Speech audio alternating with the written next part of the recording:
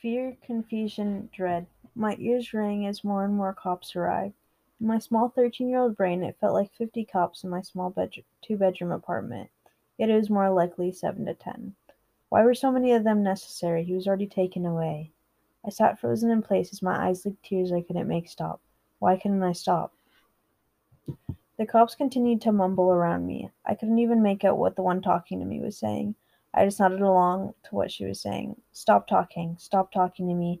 I don't want to talk to you. I hate you. Why are you here? I don't need you here.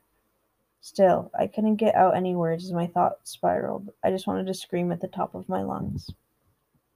What time is it? Wes's birthday is today, isn't it? Oh man, I hope this doesn't ruin my plans. That'll be the worst part about all of this. Cops continue to interrogate me. I can't hear the words I say or the questions they ask. Like my mind and mouth are on autopilot and I can't control what comes out. I can hear my mom sniffling next to me and that's about it. My dad shows up about an hour later. I make eye contact and he loses it. I've only seen my dad cry so many times in my life, and every time it breaks my heart. I start to believe it was my fault as he ran towards me and quite literally tackled me. I felt my whole body shake with his sobs, but I couldn't really hear him as my body was still pumping with adrenaline. All I could really make out from anyone was, I'm sorry. Why are you sorry? Are you all idiots? Why are you apologizing to me? What did you even do that you had to apologize for? Shut up. Please, just shut up. Before I can even process what's happening, we're in the car. Where are we going? We're across from Santa Barbara Cottage Hospital. Where are we? I know it's an emergency room of some sorts. No, this doesn't feel like a hospital. It feels like a place that is trying to be homey and familiar, but it just makes me angry and scared. Before we can even sit down in the waiting room, I'm rushed into a separate room. Do you want your mom to stay in here? My shy little 13-year-old self shook my head. My mom looked a bit hurt, but she understood.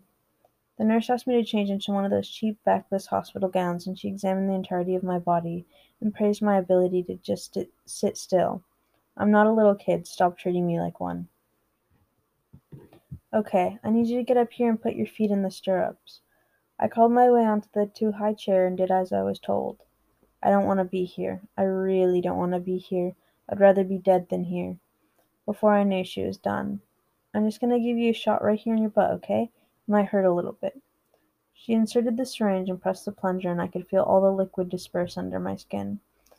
Okay, one last thing. You're gonna have to take these. Sorry, they might be pretty bitter. I took the pills and gagged. They did happen to be pretty bitter.